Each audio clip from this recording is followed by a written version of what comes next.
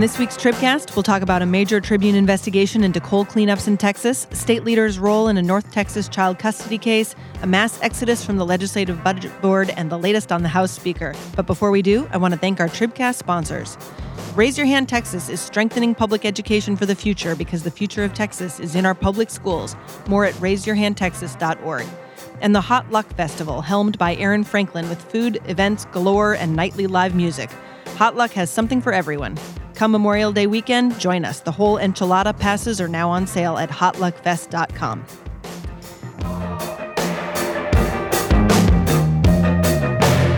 Do I have to talk you anyway? Do we have to make sense of it?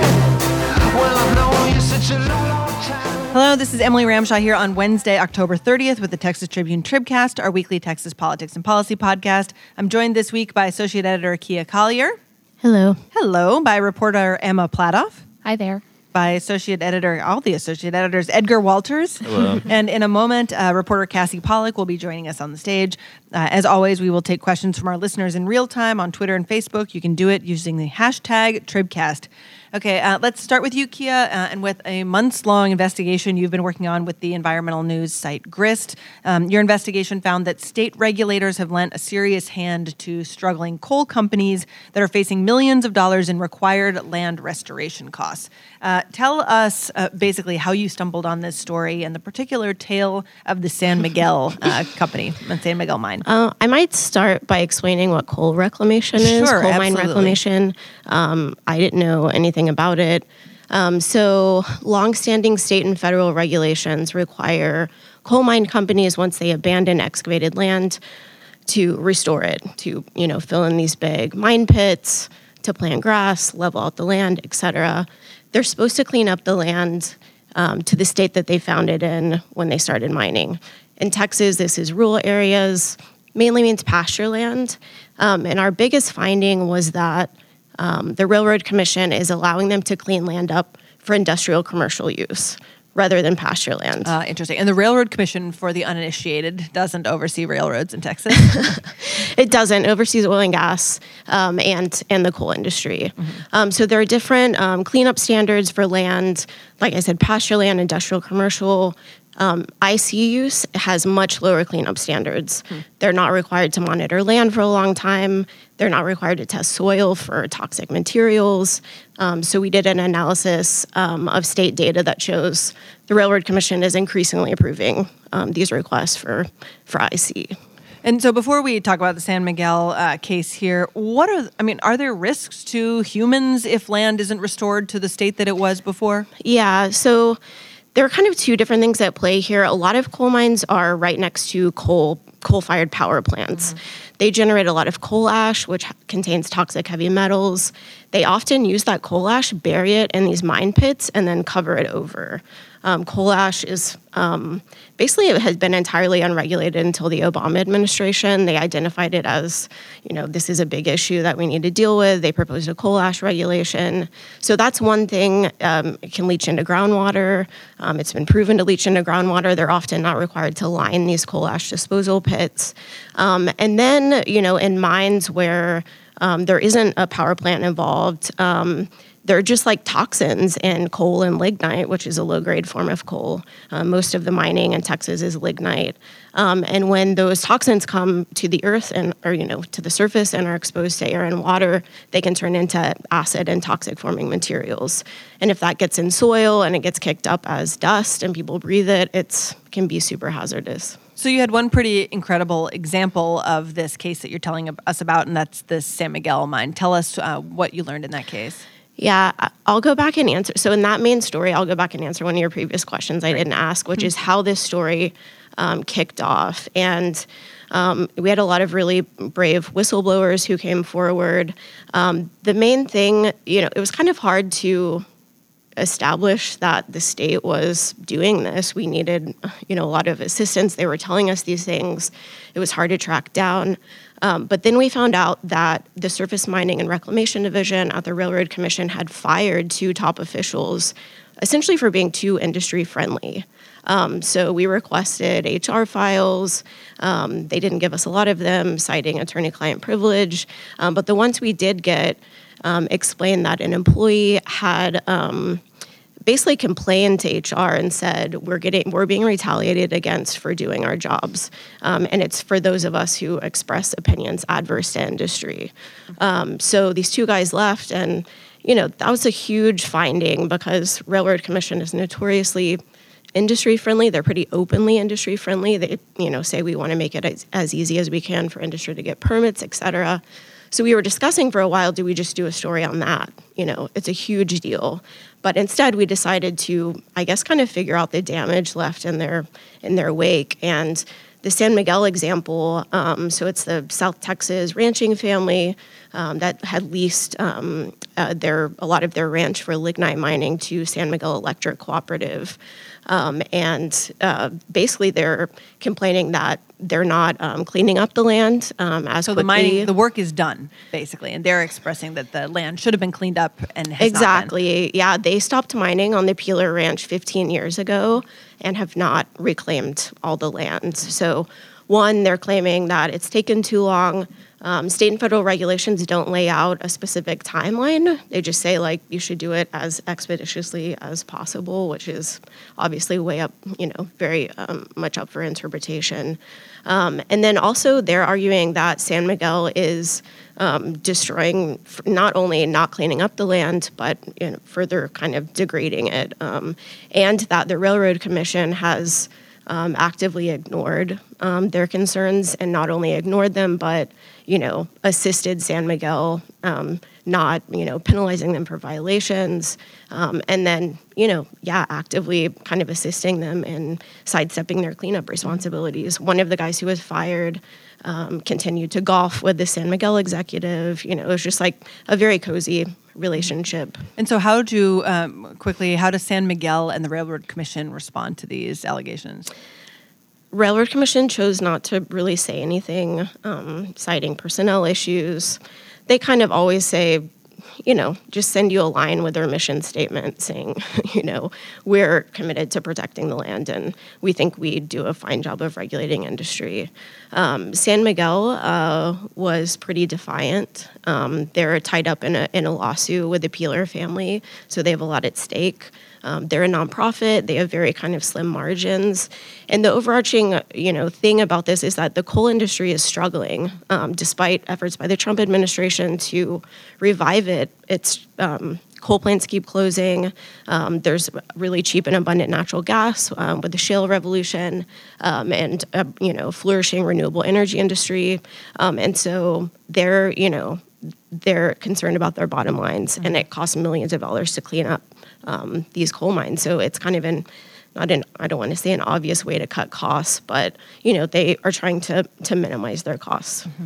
Great. Well, thank you so much, Kia. Under the weather, we appreciate you joining us. Yeah, of course. We're going to bring Cassie up here in just a moment. And while we do, Emma, I want to talk to you about a story you worked on late last week, an unusual case where a North Texas child custody battle spurred the involvement of some of the state's top officials. What happened there? So this is a disagreement, like you said, between a divorced couple in the Dallas area. And in particular, as they fight this kind of ongoing custody battle, they disagree on what the course of action should be for one of their children. They disagree on the child's gender identity. This is a 7-year-old. The mother has been supportive of the child's transition. The father disagrees with it. And so basically what we saw happen last week was for this sort of bitter custody dispute to take on the full force of culture wars in Texas, with top state officials, including the governor, the lieutenant governor, and the Texas attorney general, all kind of weighing in, mostly on the father's side. And in fact, ordering an investigation into this family as to whether any child abuse has occurred through the process of gender transition for this kid. Important to note, I think, just because there's a lot of misinformation on this point, this child is 7, so there's no medical intervention contemplated at all by any parties at this stage. Despite the father sort of promoting in blog posts and otherwise that there might be medical intervention at this early stage, there is none. There is no medical intervention at this stage. Yeah, that's exactly right. I mean, the father is correct that if you grow up as a transgender child, then, during puberty, which is years down the line for the kid in this case, you might start, with the consultation of a doctor. The mother in this case is a pediatrician, but they're working with other physicians. You might start taking puberty blockers. much further down the line, some transgender individuals, of course, pursue surgery, but none of that is happening at this young age.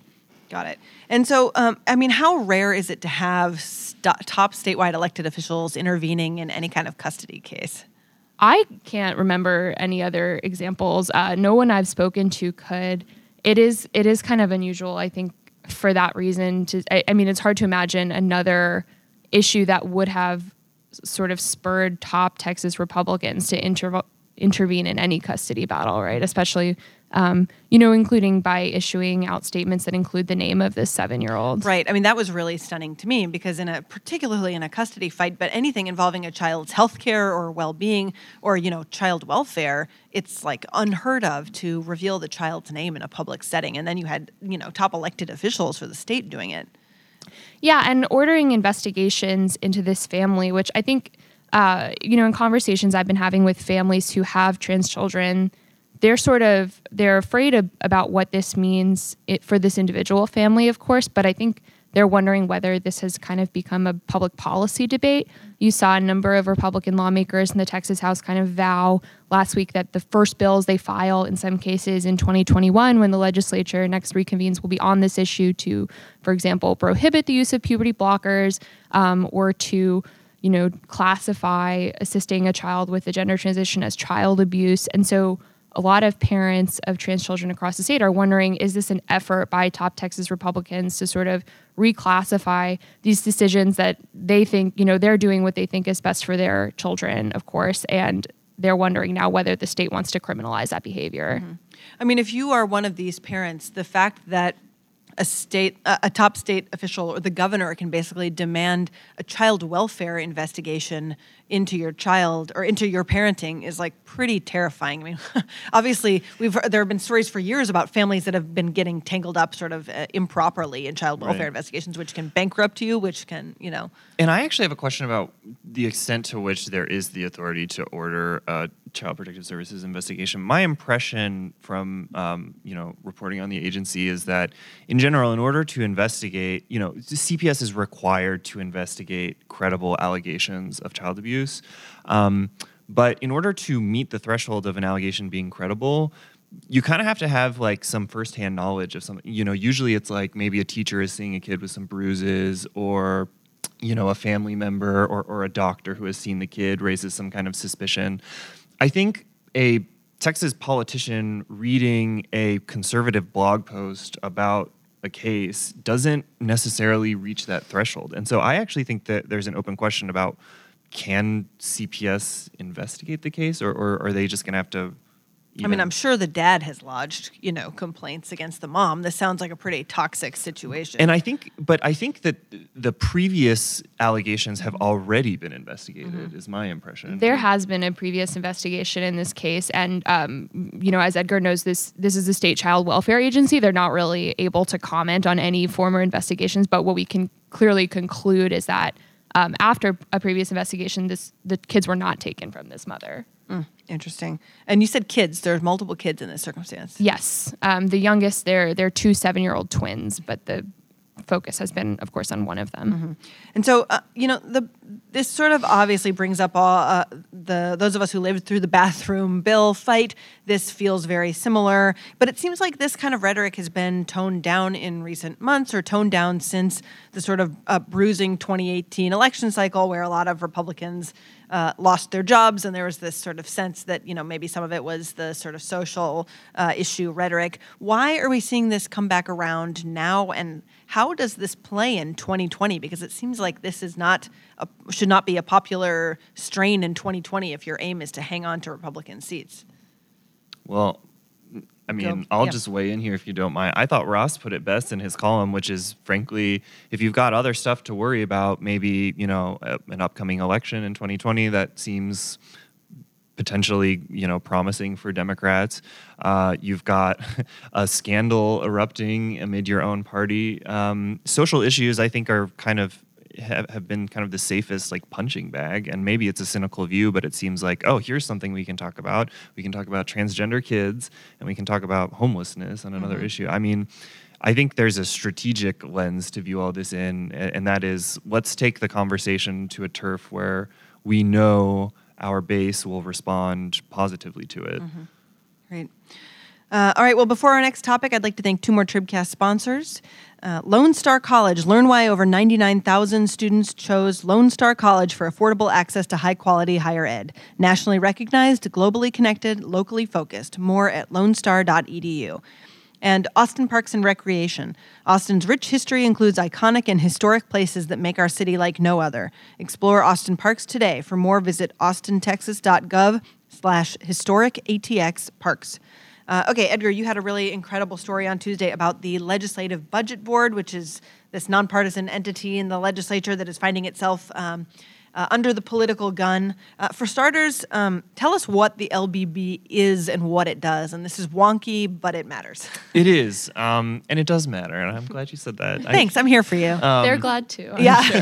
Yeah, right. What I like to say is if you have never heard of the LBB, it's probably because historically they've been doing the job that they are supposed to be doing, which is, generally speaking, keeping their heads down and running the numbers. They basically write the first draft of the state budget. They are a legislative agency, so they report to the House Speaker and the Lieutenant Governor. And Jointly, which is important. And they basically are the legislature's ability to keep tabs on state agencies and say, hey, you know what? The lawmakers told you guys this is how much money you have to spend, and this is what you need to spend it on, and we're going to make sure that that's what you're doing. They have a few other roles. They monitor like government's private contracts with private businesses to make sure that basically the state is getting the most bang for its buck when it outsources, government services. They're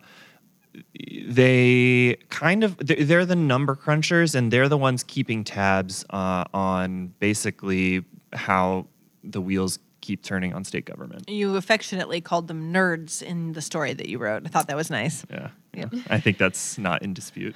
Not in dispute. Right. We could say the same for us. All right. So what is happening to these nerds? Well, basically, they are leaving the agency really in bulk. And there's a couple things going on. Basically, it's a jointly run agency or a board. There's a jointly run board that oversees the agency, and you've got the Texas House and the Texas Senate, and they haven't really gotten along all that well on a number of fronts over the years, and this is really a key divisive issue between them.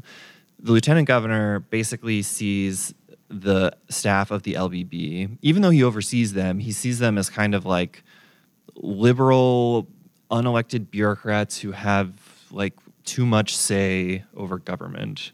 And, fairly or unfairly, he has really kind of openly said, once our story published, he issued a statement basically saying, we think most of these people are too liberal and are taking the state in the wrong direction. The House has been historically a bigger defender of the Legislative Budget Board. And basically, I interviewed tons of House lawmakers who said, we rely on these experts to give us nonpartisan information that help us make decisions. But because the agency is jointly run, or jointly overseen, Dan Patrick has kind of effectively wielded this veto power over any decision-making that the agency might have. So when their past executive director stepped down a year ago, Patrick basically said, I don't think we need to fill this position, or at the very least, I haven't found somebody who I think should take this position. And since then has kind of done everything in his power to prevent them from being able to hire anyone. The Senate has not funded the agency. The agency actually gets its funding partially from a transfer from the Senate and a transfer from the House. The House has made that transfer. The Senate has said, we're not going to do it. Wow. And so how long has it been without an executive director? A year as of Thursday, I think. All right. And they've lost, there's 4 sort of assistant director positions. All of those are very soon to be vacant. Wow. They've lost over a quarter of their staff in the past years. It's just a classic brain drain situation, but the feeling inside the agency is our leadership doesn't support us. Do we have a future? Like, I, as an employee, like, Right. do I have a future here? Right. If my boss didn't want me to exist or my department to exist, why do I keep hanging on? Right. And so because of that, I think we can expect the turnover to get only worse. So Julie asks on social media, Patrick claims he's getting rid of bias by gutting the LBB, but exactly how will having less oversight, one that is not partisan from what it seems, be better for Texas and protect taxpayers? Well, I mean, I guess think that's the whole reason you wrote the story, right? I mean, I think those are all extremely valid questions. I think it is interesting that an agency that Dan Patrick has basically 50% control over, kind of by proxy, the Senate at least has 50% control over, is interesting for somebody in that position to say, I have no confidence in this agency. Like, why not just hire an executive director who does your bidding? That's a question. I guess there just has not been any sort of agreement between the House and Senate, and they just, but I think the question really gets at the question of motive. Like, why would Dan Patrick do this? And that was a question that came up in my reporting. And the answer that I got was that his vision, as he has articulated to other people at the Capitol, is if we let the LBB die, we can replace it with whatever we want. And one option would be we could have a House budget office and we could have a Senate budget office. And if there's a Senate budget office, the lieutenant governor, in this case, Dan Patrick, gets to pick who runs it, what reports they publish. There's a lot of control that you directly have over the agency as opposed to kind of having to share it with the House, which, who knows, maybe there'll be a Democratic House Speaker in the future. Interesting. So basically, it removes the need to compromise. Kind of, yeah. Now, ultimately, the other thing, though, is if you have two budget offices, you might say, well, that sounds kind of duplicative. They also would, it's very easy to envision a future where the Senate says, oh, I think this bill that the lieutenant governor is championing is going to cost, not that much money. Right. And the House researchers might say, we actually think that's going to be a very expensive proposal. And then there's sort of this disagreement. I mean, it opens the door to, like, what do you do? How do you govern when you can't even agree on the numbers? Right. Like the facts at hand. Yeah, I mean, so nobody is then independent any longer. Yeah. And so what does the flux in the Speaker's office right now mean for any of this? It means basically that, is anybody, has the Speaker been fighting with Dan Patrick to keep this agency afloat? Is the House doing anything? Good questions. Other than pushing its money across, which it, is I mean, they're the bare talking to minimum. the press. They are standing up for the agency in the way that they know how. I think they are not empowered to do a lot right now. One question that a few sources floated to me is, like, why don't we as a board, because it's, the LBB is a board, take an up or down vote on some of these matters? Potentially, if there were some senators who, maybe had different viewpoints from the lieutenant governor, maybe they could do an up or down vote on some of these personnel decisions. Obviously, for years that hasn't happened. Who knows if that could happen? The House has traditionally, at least in the last 4 or 5 years, been the biggest ally of the LBB. I think it's just extreme. It's fair to say that. Without a House Speaker and without John Zerwas, who recently retired and was the House's #1 budget writer, the LBB is in its most precarious position yet. They do not have their traditional allies, and so that's why I think all eyes are on Dan Patrick. And there was a lot of kind of gloom and doom at the agency yesterday, from what I understand, when Patrick came out with a statement and basically said, I have no confidence in these number crunchers, and I think most of them are a bunch of unelected liberal bureaucrats. Yeah, I mean, his statement effectively to your story was like, damn straight, that is what I believe. Yeah. For me, selfishly, he did kind of say, everything in this story is right. Absolutely right. Absolutely right. Which, maybe... It does. I mean, it's interesting because I do wonder, like, all right, so maybe the Senate or Dan Patrick feels one way. For journalists, for state agencies, like, this is, not to put too fine of a point on it, an extraordinary resource, right? I mean, this is again, having to, balance two competing sets of numbers when you're trying to project how much something is going to cost is really tricky and makes it hard, as you said, for the data to speak up for itself. For sure. Particularly, I mean, and beyond the journalists, like, imagine state agencies trying to determine what the cost is going to be of something they're being asked to implement. Yeah, that's a really good point. And I will say, say, these voices don't appear in this. It's hard to write about inside baseball in this way. Nobody feels comfortable speaking for attribution. Everybody's afraid of retaliation, and everybody, doesn't want to lose their job. But I heard from a lot of folks across state government, not just at the legislature, but at these state agencies saying, if we don't have a functional LBB, it makes our jobs harder. We depend on these people to provide, a reliable source of information about how stuff costs and how kind of the sausage gets made at the government level. And even state agencies are saying our job, our lives are a lot harder because we can't even get LBB to answer our calls. Right. How do they project anything? Right. Yeah. Well, really great story. Important work.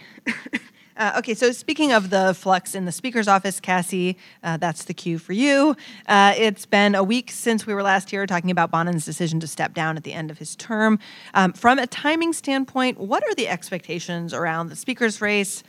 When do you anticipate things will really get started? Yeah. I think everybody in and around the House is kind of entering this phase of what now, what happens next. There's obviously some pretty big questions that have not been answered yet. One of them, and maybe the biggest one, being what is the Speaker going to do with his $3 million that he had basically put into this new campaign account to help protect and reelect Republican incumbents. And then the second one, the second question maybe on people's minds is the Speaker going to actually serve the rest of his term, right? And so, conversations obviously are all still pretty much happening privately. I think there are a number of Republicans who are probably eyeing the Speaker's gavel, but who don't want to repeat last year's mistake and enter the race too early. Right, because what happened last time around is everybody entered the race too early, and then Dennis Bonin was the last guy standing who showed up and won the gavel. Right, all in a matter of days. Yeah, right. So that's kind of where we're at. I think conversations are happening with GOP stakeholders this week, and a number of House Republicans essentially trying to answer the question, or at least get a conversation started on what happens next, or where do we go from here. And I'm not going to make you make predictions, but I'm going to ask what you're hearing. So you said there are two questions, and I'll do them in reverse order. Is he going to serve out the rest of his term? What is the sort of prognostication on your side there? Still very unclear. And I think that a lot of people are trying to see whether, if at all, the issue surrounding the Speaker's office ends up getting any play in these House races, these state House races. I think a lot of people are looking at the HD 28 race. Which race is that, reminder? The Zerwas seat. Okay. Speaking of Zerwas, special election. Is the Bonin scandal going to end up getting any sort of play in that race? Are voters going to be using that as some sort of measuring stick for what's to come in these other potentially tight House races for Republicans? And if we get to a certain point where it is determined that the Speaker staying in his current role is a liability for Republicans on the ballot, then, maybe that pushes him to end up resigning rather than just announcing a simple retirement. And would there have to be then a Speaker's race right away, or could it wait until January? Unclear. The thought out there is that in order for January 2021. Yeah, we've got a long January 20, right. interim here. There's a couple different, I guess, thoughts out there as to what could necessarily happen to, what would need to happen. The most common one that I hear about is that the governor would need to call the House back in for a special session, and that there would need to be a motion to essentially vacate the chair. Could you just call the House back?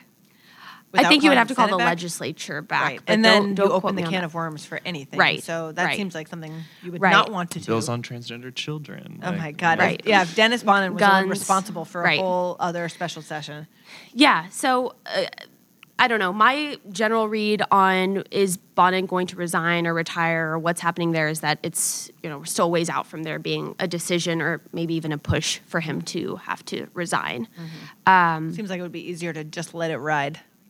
Yeah, maybe one interesting data point here, and I'll hand this off to Cassie, but one of the questions is, this is a tight election year for Republicans, and does Dennis Bonin become a liability for fundraising? And we saw, through some campaign finance reports that had to be filed because of these special elections next week, that at least some of the biggest groups, as far as donations go to GOP candidates, seem to still be backing Bonin or not taking huge issues with him. He got a couple donations from Texans for Lawsuit Reform, which is always a big player in House races. Well, you need to support the speaker until he's no longer the speaker. And also, right? Texans for Lawsuit Reform is still probably feeling bad that they got him to take that meeting with Michael Quinn Sullivan in the first place. Weren't they the ones who were like encouraging that conversation? That's been floated out there. Yes, yes. And so then, what is the makeup of the House, or what do the 2020 elections mean for coalition building? Like, will the next speaker be decided by could the next speaker be decided by just the Republican Party, or is it going to have to be a coalition of Democrats no matter what?